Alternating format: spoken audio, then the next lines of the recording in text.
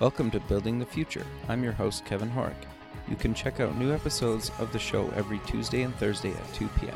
If you missed an episode or want to get more information about the show, please visit buildingthefutureshow.com. Welcome back to the show. Today we have Marsha Dawood. She's a managing partner at Blue Tree Capital. Marsha, welcome to the show. Hey, thanks so much for having me. Yeah, I'm excited to have you on the show. You have a really impressive background. You guys are doing a bunch of really interesting things at Blue Tree, but maybe before we kind of get into that, let's get to know you a little bit better and start off with where you grew up. Sure. I am a Pennsylvania girl at heart. I grew up in just outside of Reading, Pennsylvania, which is about an hour outside of Philadelphia.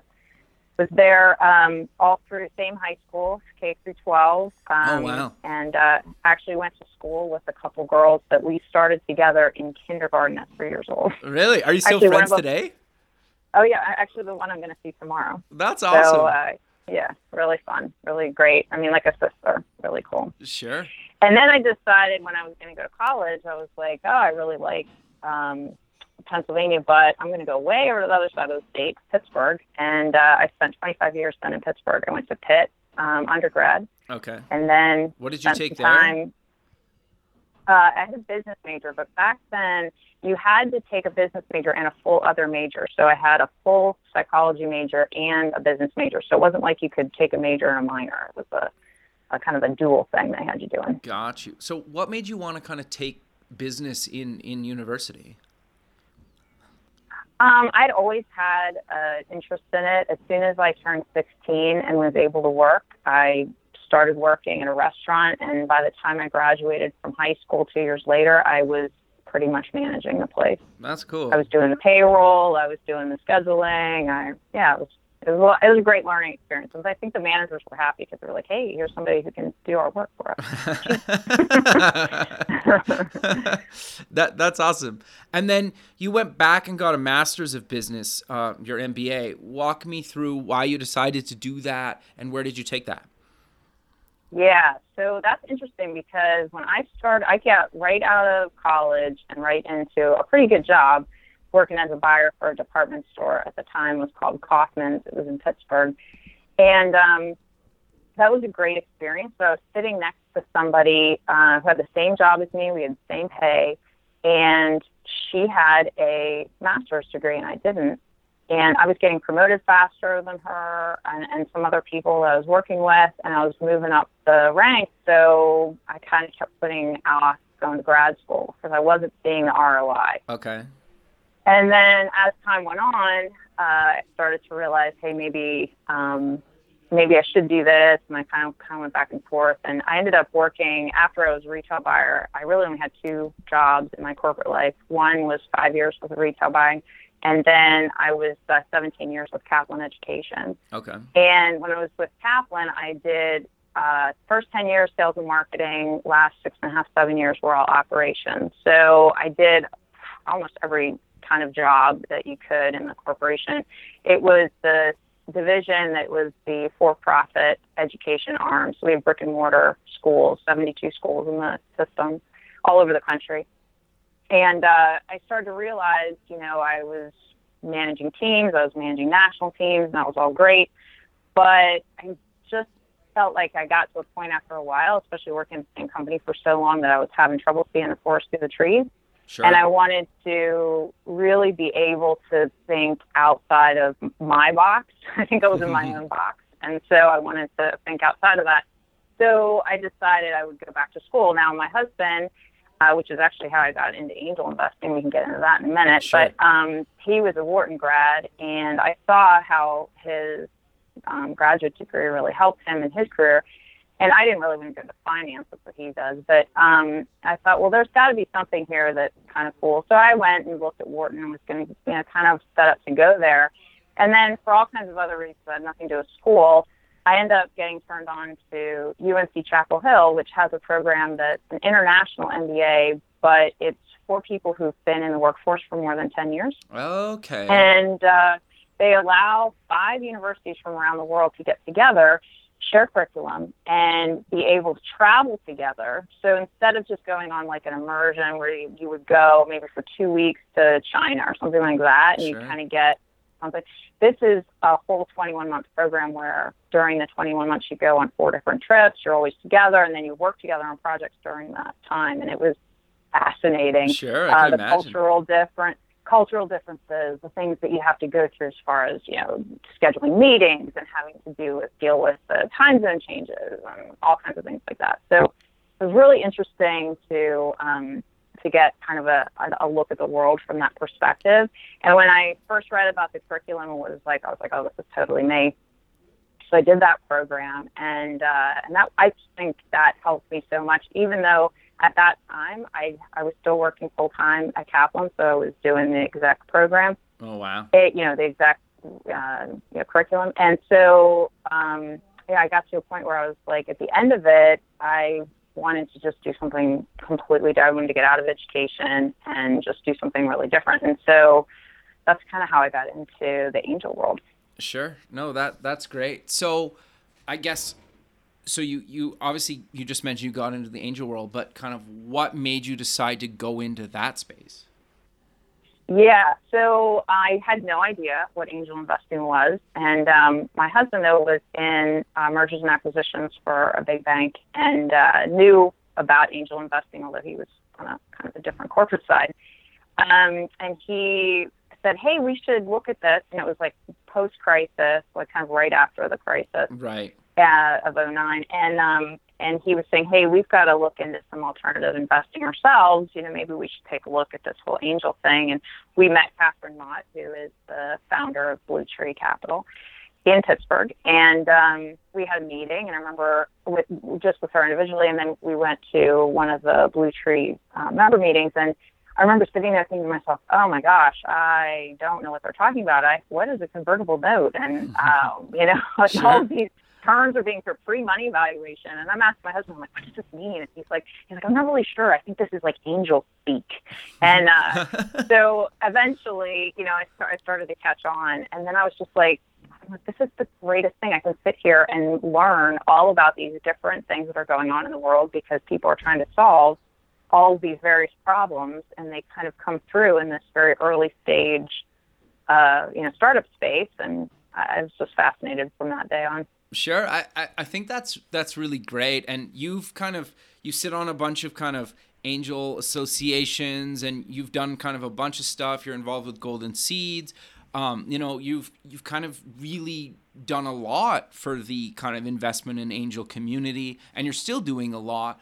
But I'm kind of curious to step back just 1 second on something. You incorporated a sports franchise. Do you maybe want to kind of cover what exactly you did with that? And then I want to dive back into the kind of angel investing side. But I think I'm curious to know the sports side of your kind of career. Yeah, just briefly. It was part of the CrossFit community ended up doing like a kind of a side thing called Grid. Okay. And it was very, very new at the time. And my classmates from grad school and I bought the franchise rights to one of the first teams. And Cool. It was great. It was a fantastic experience. My experience with it was really interesting for me as an angel investor because I'd already gotten into angel investing a little bit. Okay. And now I was seeing things from an entrepreneurial side. So what I did was a lot of the stuff that was really down in the weeds. I got into going through and giving out shares, founder shares, at the very beginning when things were just getting formulated. And then when we went through and we had to take on investors, how that worked and how we would hire people and then give them restricted shares and, what we expected from, it was really a great education in learning about that whole space. Sure. And then I guess it's nice that you've been through that. So when you have an entrepreneur come to you and say, I need some investment, you at least you've been there, you've done that, where I think a lot of kind of angels or any investors haven't actually been in the shoes of the person that's trying to get investment, at least in my experience. But so it's really cool that you've kind of been on both sides.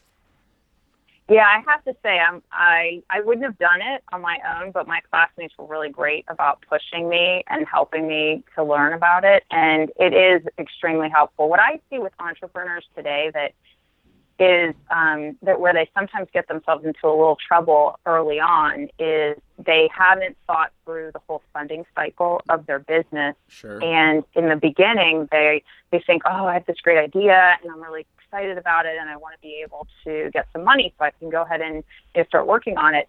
And they sometimes give away a little bit more equity than maybe they should, or they put terms in a convertible note that maybe aren't so favorable to them. And so what I try to do is take a step back with them before they ever make, if I'm there early enough, Sure. And try to say, hey, let's make sure we think about not only what's going to happen now, but how, if it is a convertible note, how would it convert later, and when do you think that would happen, and then do you think you'd have to raise again, and how do you think you'd exit this, and so I actually built an Excel model to help visualize. That's for people. It has all these like fancy little toys on it that'll help you to see, oh, I gave away this much equity at the beginning, and then in the second round, and then the third round, and so it helps so that at the end you can kind of go through the entire thing in 15 minutes and be like, wow, this is what would happen if I exited, and how much down I'd be. I started with 100% of my company and now I'm down to 8%. Sure. Yeah, that's never good. I think that's actually really interesting and kind of a totally different way to kind of approach it. I think a lot of investors would never kind of care that much to actually do that, right? And at least in my experience, they kind of seem like, well, it's up to you, right? Or it's up to the person trying to raise money to sort out kind of their future and how much they want to give away or not give away. So I think it's really cool that you do that, and you provided a tool to the people that you're going to potentially invest in, and you kind of show them the reality of that. I think that's really cool. So yeah, well, you just think about it like it's a long-term relationship. Sure. You have with this person, so it's kind of like a marriage. And sure. Gotta take care of each other. No, that makes a lot of sense. So what exactly is kind of Blue Tree, and what do you guys kind of invest in?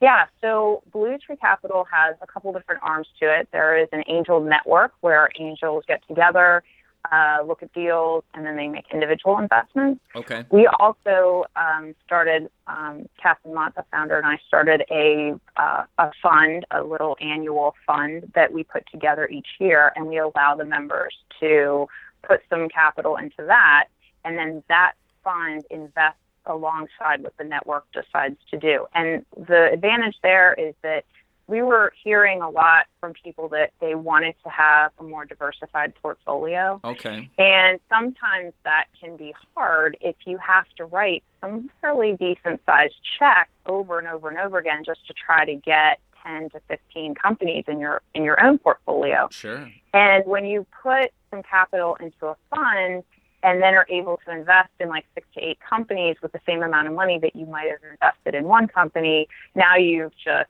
spread out your risk a little bit and diversified yourself. So that's been working really, really well. We're in our second year of working with that right now. And then I would say the model is pretty much 45% tech, 45% life science, and maybe 10% or less in consumer goods. Okay. No, very, very cool. So I'm curious then, what do you guys kind of look for? If I have a company and I'm looking to, get some investment from you guys, what are you guys looking to the entrepreneur to provide you guys so you'll even maybe take a meeting? Let's start there. You don't know who I am. I have an idea in one of the spaces that you guys play in. What are you looking for me to provide to you guys to say I want to set up a meeting and, let Kevin pitch to you? Right.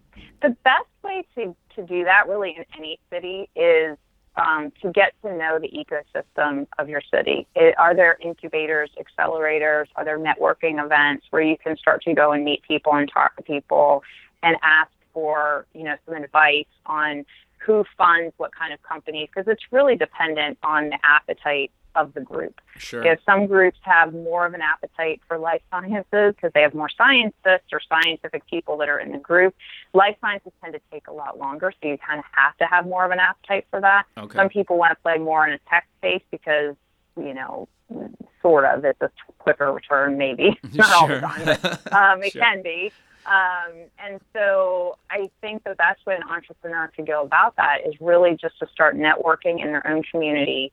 And if I were going to, I have people introduced to me pretty often, different entrepreneurs who are looking for some help.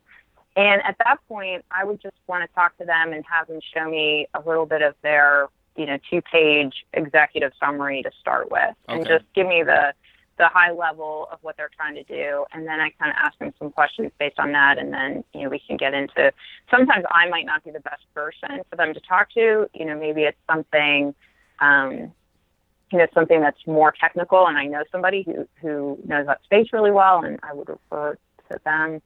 So it's like just kind of a matter of all that. Sure. So do you guys just invest in kind of the Pennsylvania area, or do you guys kind of do stuff kind of all across the states, or walk me through that? We have great relationships with our colleagues throughout the country. So we do a lot of syndication to share deal flow throughout. And that a lot of that has to do with the fact that I am, as you mentioned earlier, I'm on the board of the Angel Capital Association, which is the U.S. Trade Association for Angel Investing. And Catherine Mott, who's the founder of Blue Tree, she was the chairwoman of that organization a couple years ago. So fortunately from that, we have a great network of colleagues who are doing the same thing that we're doing. However, we do have a soft spot in our heart for people in Western Pennsylvania or Pennsylvania in general.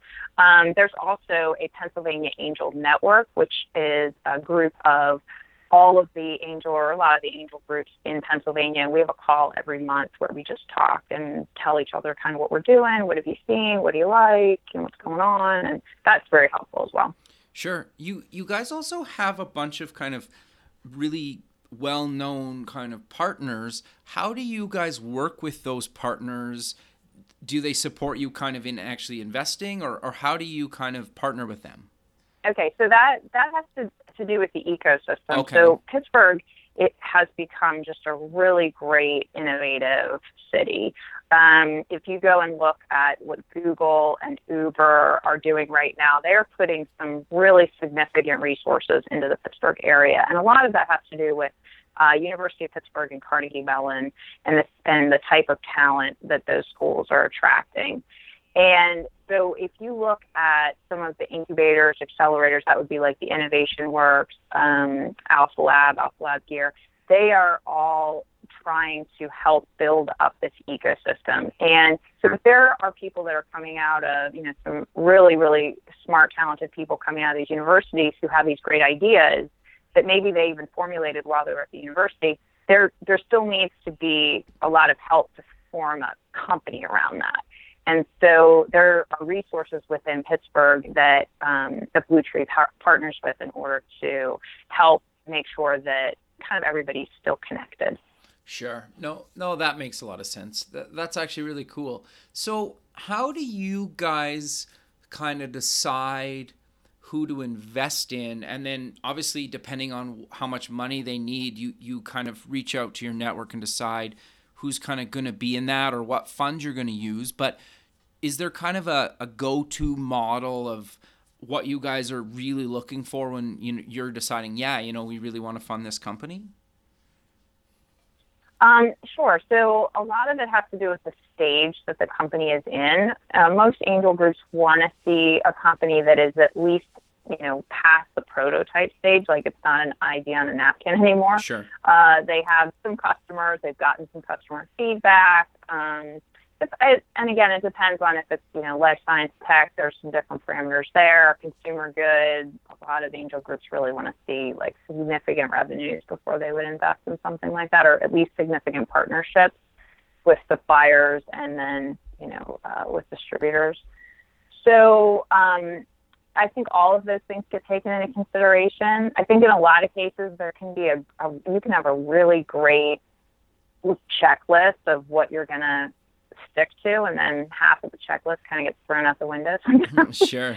So, it's a little bit of, what's been happening. I would say that in the last year or so, we've seen a couple of companies where the founders put in some significant capital of their own. Okay. And they were either exited entrepreneurs or, they took the company much farther than what we would typically see at a seed or early stage. When I say seed, I mean like SEED stage. Sure. And so I would say that when you see a founder that is that motivated to put, not just their sweat equity, but their actual dollars into their company, you can really, that they've got skin in the game, and that's a jockey that you want to bet on. You want to bet on that horse because of the jockey. Sure. No, that makes a lot of sense. And I actually think that's really good advice, right? Like, it just, if they're that into it, they're 100% committed, probably more than 100% committed, right? Exactly. Like, you don't want to talk to an entrepreneur and then ask them, well, have you talked to like your friends and family about this? And they're like, yeah, but I don't want to take money from them. Well, if you want to take money from them, why do you want to take money from me? So, or from us. No, that's actually really good advice. So you guys you have this kind of new fund that you're working on. What exactly is that, and what are you guys looking to invest in with that? So the Innova Fund is BlueTree's fund that we have for our members, and we invest alongside whatever the network is looking at. So it's basically whatever, all the things I just described as far as tech, life sciences, sure, things like that. Okay, but you guys are looking at like a next wave impact fund kind of thing, or is that the same thing, or is that a different thing? So that's a different thing. That's something that I got involved with kind of through Golden Seed. So my angel background started with BlueTree, and that's where I focus a lot of my time now. But in the middle of all this, due to my husband's job, I moved around a little bit, and I was living in New York for a while. And while I was there, I joined an angel group called Golden Seed, where we invest in women-led companies. So there has to be a woman in a fairly significant management role, and also a fairly significant amount of equity in the company. And, because we were realizing that women just have a harder time to raise capital for their ideas. So that's been a really great experience, and I've met a lot of wonderful people. And then from that, I met some other people who wanted to do a fund specifically for women to learn how to become investors. Okay. So while Golden Seeds invests in women-led companies and is really focused on helping women get capital, Next Wave is focused on that, but also focused on helping women become angel investors. So sometimes angel investing can be a little intimidating, kind of like I said at the beginning, where I'm sitting in a meeting and I have no idea what a convertible note is. Sure. And so what we're trying to do is give a way that has a very low barrier entry, so that people can come in and they can get the education and learn about this space before necessarily committing to an angel group where they have higher dollar commitments that they need to make. Got you. So is BlueTree involved in this at all, or no, it's more of a Golden Seeds kind of thing, or how does that kind of work? Next Wave is not a part of BlueTree or Golden Seeds. It's something that was spun out of the Kaufman. The Kaufman Foundation. I got you. Okay, I'm just trying to get it all straight, because I think that's the interesting thing about kind of being an angel investor is it seems like, in my experience, I'm not an angel investor personally. I don't have the money to throw around like that, and I wish I did. But walk me through kind of how does it kind of work? Because you're obviously like you're a managing partner at BlueTree. You're doing stuff with Golden Seeds. Then you're doing this other fund. Like, is it allowed legally to like take all those companies can kind of invest in the same thing? Do they have different verticals they play in, or does it not really matter? Is it kind of up to the fund or the companies, or how does that all kind of work together? Well, it's not that it's kind of the opposite of not allowed. It's actually really favorable to have multiple groups all looking at the same company. So, because what happens is in angel investing, an angel group is, usually only going to be in that geographic region, and there's going to be only so many members who have only so much capital to put into this asset class. And it is a very, just as a disclaimer, it is a very risky asset class. Sure. And so, we always try to make sure that people aren't investing, more than they should. Sure. But in that same breath, we're trying to make sure that a company who needs to get up to a certain amount of capital can get that. And it's, typical angel deals, I use the term loosely, but is about $1 million to $2 million is what they're looking for. Okay. Well, there are very few angel groups out there that can corral to $1 million on their own. Gotcha. So they really need to syndicate with other partners. Now, I am involved in 3 groups. They're all completely different. They have a completely different process, completely different deal flow. However, there are times there's crossover. And because I'm in all 3, I kind of help the groups to be able to see, hey, I think you would like this, or maybe you would like that, and this and that. So it just depends on what the company is that we're looking at. But syndication is really an area that the Angel Capital Association is very supportive of and wants to promote lots of collaboration across the country because of that very need of the companies needing capital, and they can't necessarily get it in their own backyard. They have to go out and raise from other places. And that, as hard as it is, it's much easier when you have a warm introduction and you can say, oh, I know so-and-so, and I'll be able to help you, and I'll be able to get you to, whoever's in charge of deal flow, so that you might be able to, I know that this particular angel group likes this type of company, that type of thing. Got you. No, that makes a lot of sense. And I've always kind of maybe wondered that maybe that's a selfish question for me personally, because I always kind of wondered, right? Like I've met a few kind of angel investors where they're involved in a bunch of kind of different companies. And at first it's kind of like, well, why? But it totally makes sense, right? Because you're right. Sometimes it's just to your point, like different verticals or different parts of the country or whatnot. And I'm assuming that, like you said, most angels can't just write like $1 million checks, right? I'm sure there's some that can, but like the average person can't, very right? Few. So, yeah. But I am curious to know for you, or not necessarily, for anybody to be an angel investor, is there, I've heard kind of like you should take maybe a certain percentage of your net worth, or is it kind of a certain percentage of a certain percentage, or how does that how do you decide how much to put in and say, like, you know what, I want to be an angel investor, I'm willing to put in X amount of dollars? And then, answer that first. I'm curious to know about that. Okay, so everyone who makes these types of investments in the United States needs to be what's considered an accredited investor, and there's an accredited investor definition based on income and based on net worth. Okay. So if you meet the definition of accredited and you want to be making angel investments, it is, quote unquote, recommended by the powers that be that you really don't invest more than 5 to 10% of your net worth. Okay. And diversification is very important. So in most groups, you won't see them writing checks for more than $20,000 into each company. Gotcha. And what we recommend is really that people take a look at making a decision at the beginning of the year so that you don't kind of go crazy. I mean, you could be in a meeting and be like, oh yeah, I like that. And while that's really, great for entrepreneurs, you also have to be careful that you don't end up in a bad situation. So we try to just say, listen, it's best. And also it's probably best if for the first 6 months or so, people don't invest anything. First 6 months to a year, don't invest anything. Like, just watch, like, learn, look around. Like, you might think, oh, this is a great deal. This is the next Google. No, it's not.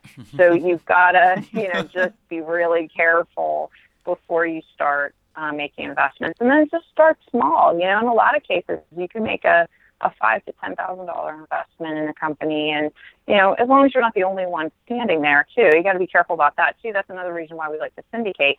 An angel group doesn't want to put in $100,000 collectively. $100,000 into a company, and the company needs $1 million, and then nobody else comes in. Right. Well, they're going to burn through that $100,000 quickly, and then there's nobody else at the party, and the company, goes bankrupt because they couldn't sustain themselves. So part of the whole syndication effort is really so that everybody wins. The entrepreneur wins because the company is going to move forward, but all the other angel groups, they want to bond together so that they can make everything stronger. No, that makes a lot of sense. And correct me if I'm wrong here. It seems also like if you have investors, even if they own, I don't know, like 1% hypothetically, let's say. So there's say maybe 10 angel groups across the country and they each own 1% of a company. They're going to be more likely to promote the companies that they invest in their geographical location than if it's just one, group in one geographical area, correct? Like it just seems like it's almost better to spread your investment over the nation than just have one geographical location, because obviously, you have a bigger network, right, of people promoting their investments. That's exactly right. And also you want the network of all of the angels that are in the deal with you. So if you have let's say 4 angel groups, and each angel group had, I'm just going to make up numbers here, 10 investors. Yeah. That's 40 people that you can call on now if you need an introduction into a certain company. Like if you're a food product and you want an introduction to like a Kroger's or a Whole Foods or something like that, now you have this vast network that you can call on. Sure. No, that makes a lot of sense. And I think that's actually really interesting. So is there, and I guess my question is like, obviously you guys do a lot of stuff that's outside of kind of Silicon Valley. And I'm really curious to know your thoughts on kind of, do you really need to move to the Valley anymore to be a startup? I personally don't think so. I know there's a couple different camps out there on that. Sure. There is a lot going on, especially in places like Boston, New York, Austin, Texas, and even in places like Pittsburgh, Chattanooga, Tennessee. I mean, there is innovation happening everywhere.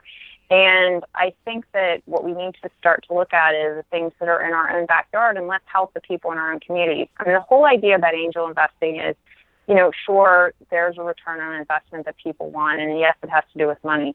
But at the end of the day, you really need to be in this because you care about creating jobs, especially in your community.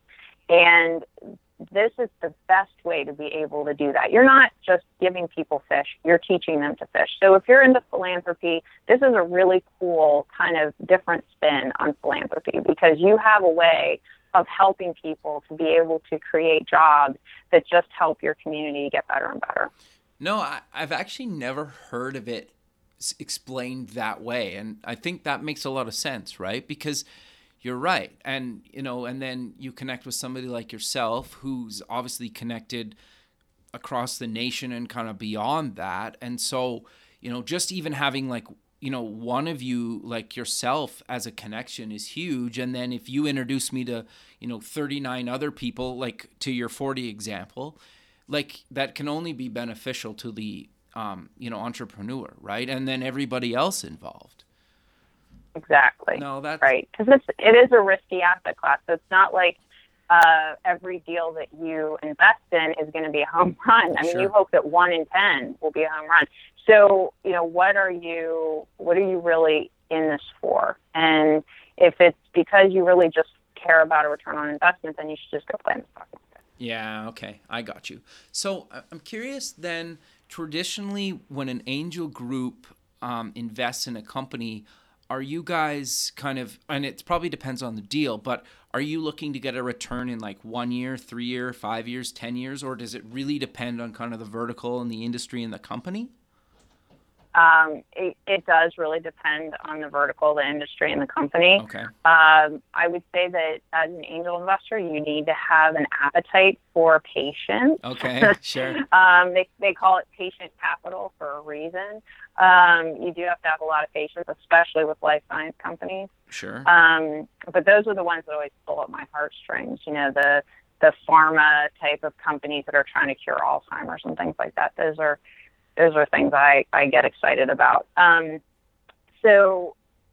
That would have probably a tail, though, of maybe 7 to 10 years. So this is not quick. I mean, 1 year is like almost unheard of. Sure. I would say 5 years would be really a good amount of time, but we're talking somewhere between 5 and 10 usually. Okay. No, I'm always kind of curious because I think like not everybody, but a lot of people are kind of like, well, I'm just going to double my money in, 12, 18, 24 months, right? And it's like, well, then you probably don't want to be an angel investor. Fair enough to say? No. That's fair. That is fair. So for people that maybe want to become an angel investor, where do you recommend they kind of start? Do you just tell them to go kind of reach out to their local angel network, or how do you go about becoming one? Well, I would say that's a good place to start. Locally, find out what's happening in your community. Just start to go to networking events and learn about, what's happening in your ecosystem. One of the reasons that we put together the Next Wave Fund, last year it was called the Rising Tide Fund, which was, it's basically the model is 99 women investors forming a fund to be able to learn about and work with each other and kind of network amongst ourselves in order to learn how to be better angel investors across the country, because basically it's all virtual. And there are programs like Next Wave. There's another one called Pipeline Fellowship, which allow people to learn about angel investing, and it's basically a pipeline into being able to then join an angel group. Okay. No, that makes sense. And so if somebody wants to get involved with Next Wave, do they reach out to you? Do you have kind of like a vetting process of who you'll let kind of into those funds, or how does that kind of work? Yeah, I would be able to talk with people about that. Okay, so how that whole thing works, or if they wanted information just about angel investing in general, sure. Okay, and so what is kind of the criteria that you guys traditionally look for, either in kind of Next Wave or when you're putting together a fund? Is there certain things that you look for in an individual when you're putting together a new fund? Well, like I said, every investor needs to meet the accredited investor so definition. After that, though. Yeah, so that's important. Sure, yeah, All fair. the lawyers would tell me I absolutely had to say that. Sure. I think in Next Wave's case, we're really looking to help grow the idea of angels, more people being angels, I guess is what I should say. There's a lot of people out there, like I said earlier, who are really great with philanthropy, and they give away a lot of money, and it's more of like a passive type of thing, where what we're trying to say is, hey, there are other ways that you can get more actively involved, but in order to do that, before you just start writing checks over and over again, like, let's see if there's a better way that you can get educated about this so that you feel more empowered to then take that out to your community and build that and find other people who would be interested in learning, and that's kind of like a snowball effect. Okay. No, that makes a lot of sense. And so if I become an angel investor, say, and I put in, I don't know, $100,000 into a fund, hypothetically, how involved do I need to be or not be? Do you guys kind of handle everything for me, or can I be involved as much as I want to be involved, or do you expect me to be involved, or how does that kind of work? That's an interesting question, because each fund works a little differently. Okay. There are some funds that people invest in, and they write the check, and then they never really hear anything until there's an update whenever the fund managers decide the update's going to be annually, quarterly, whatever that is. Okay. With Next Wave, what we have tried to do is let people be as actively involved as they can. So we have monthly online events where companies come present their ideas to us. Oh, interesting. And that is something that people, the members of Next Wave get to see, and they can do it for 1 month and maybe not the next month. They can do it every month, no month. It's really, they can be as actively involved as they want. Of course, we want everybody to be as actively involved as possible. But sometimes obviously life gets in the way and you can't be involved all the time. But the idea is the strength, I think in any angel group, the strength of the group comes from the engagement of the members. So if you have a lot of engagement from your group, then that's just going to make the experience, not just for the members, but also for the entrepreneur dealing with that angel group, that much better. Okay. No, that makes a lot of sense. And maybe this is kind of a weird question, but if I'm part of an angel group and that group decides to invest and take, whatever money that I put into that, am I allowed to put in extra money into certain companies, or is that kind of, no, you put your money in and that money's just going to come from, the fund that you put money into, or does it not really matter? Oh, that's a good question. In fact, there are many funds that will actually document that exact thing. Okay. If you are or are not allowed to make what would be considered almost like a sidecar investment. Yeah. So if the fund is investing in company X, yeah, and let's say you wanted to invest in company X also, but more than what you already have through the fund, sure, then there are times that you can do that. And that's usually written into the document of any fund. Yeah. Okay. So because it's really a benefit right to the investor to be allowed to do that, if that makes sense. Because sure, if the fund is going to invest, a significant amount of diligence has been done on the company, and that takes a lot of time and sometimes money sure, in order to create those types of documents. So being able to invest alongside more than you had already committed through the fund is definitely an advantage. Okay, so each fund basically has their own rules, though, but that's a common thing that's in there that's usually generally allowed. Okay. I would say. Okay. So, not usually, but yeah. Okay, Mm-hmm. So is there any other kind of things like that that's pretty typical when, people are saying, I really want to be part of this fund that, maybe they should look out for to say like, yeah, that makes sense? Or is there things that if you see in a fund that you're like, you might want to like do some more homework and see what that really means, and if you want to get involved in that or not? I think everybody kind of needs to do their own diligence and make a decision about the fund that they're looking at and what kind of how does it align with what their objectives are. Because every fund is going to be a little bit different as far as how, about the risk tolerance and the types of things that they're investing in, the managers and how that's going to work, how active, how passive can they be, can they make side investments, all of those things that would be taken into consideration. Like if I were, looking to say, I'm going to go and invest in a fund and I'm going to compare like 5 funds next to each other, for example. Got you. I would just want to make sure it aligned with what my investment thesis was. Okay. No, that makes a lot of sense. But sadly, we're coming to the end of the show. So let's close with mentioning where people can get more information about yourself, Bluetree, and any other links you want to mention. Sure. You can find me on LinkedIn. I have a fairly uncommon name, so Marcia, Marcia, my first name, Dawood, my last name, Dawood. So you can find me there for sure. You can also email me at Dawood, Dawood, MR, at BlueTreeCapital.com. Perfect. Well, I really appreciate you taking the time of the day to be on the show, and I look forward to keeping in touch with you, and have a good rest of your day. Great. Thanks so much, Kevin. Thanks. Bye.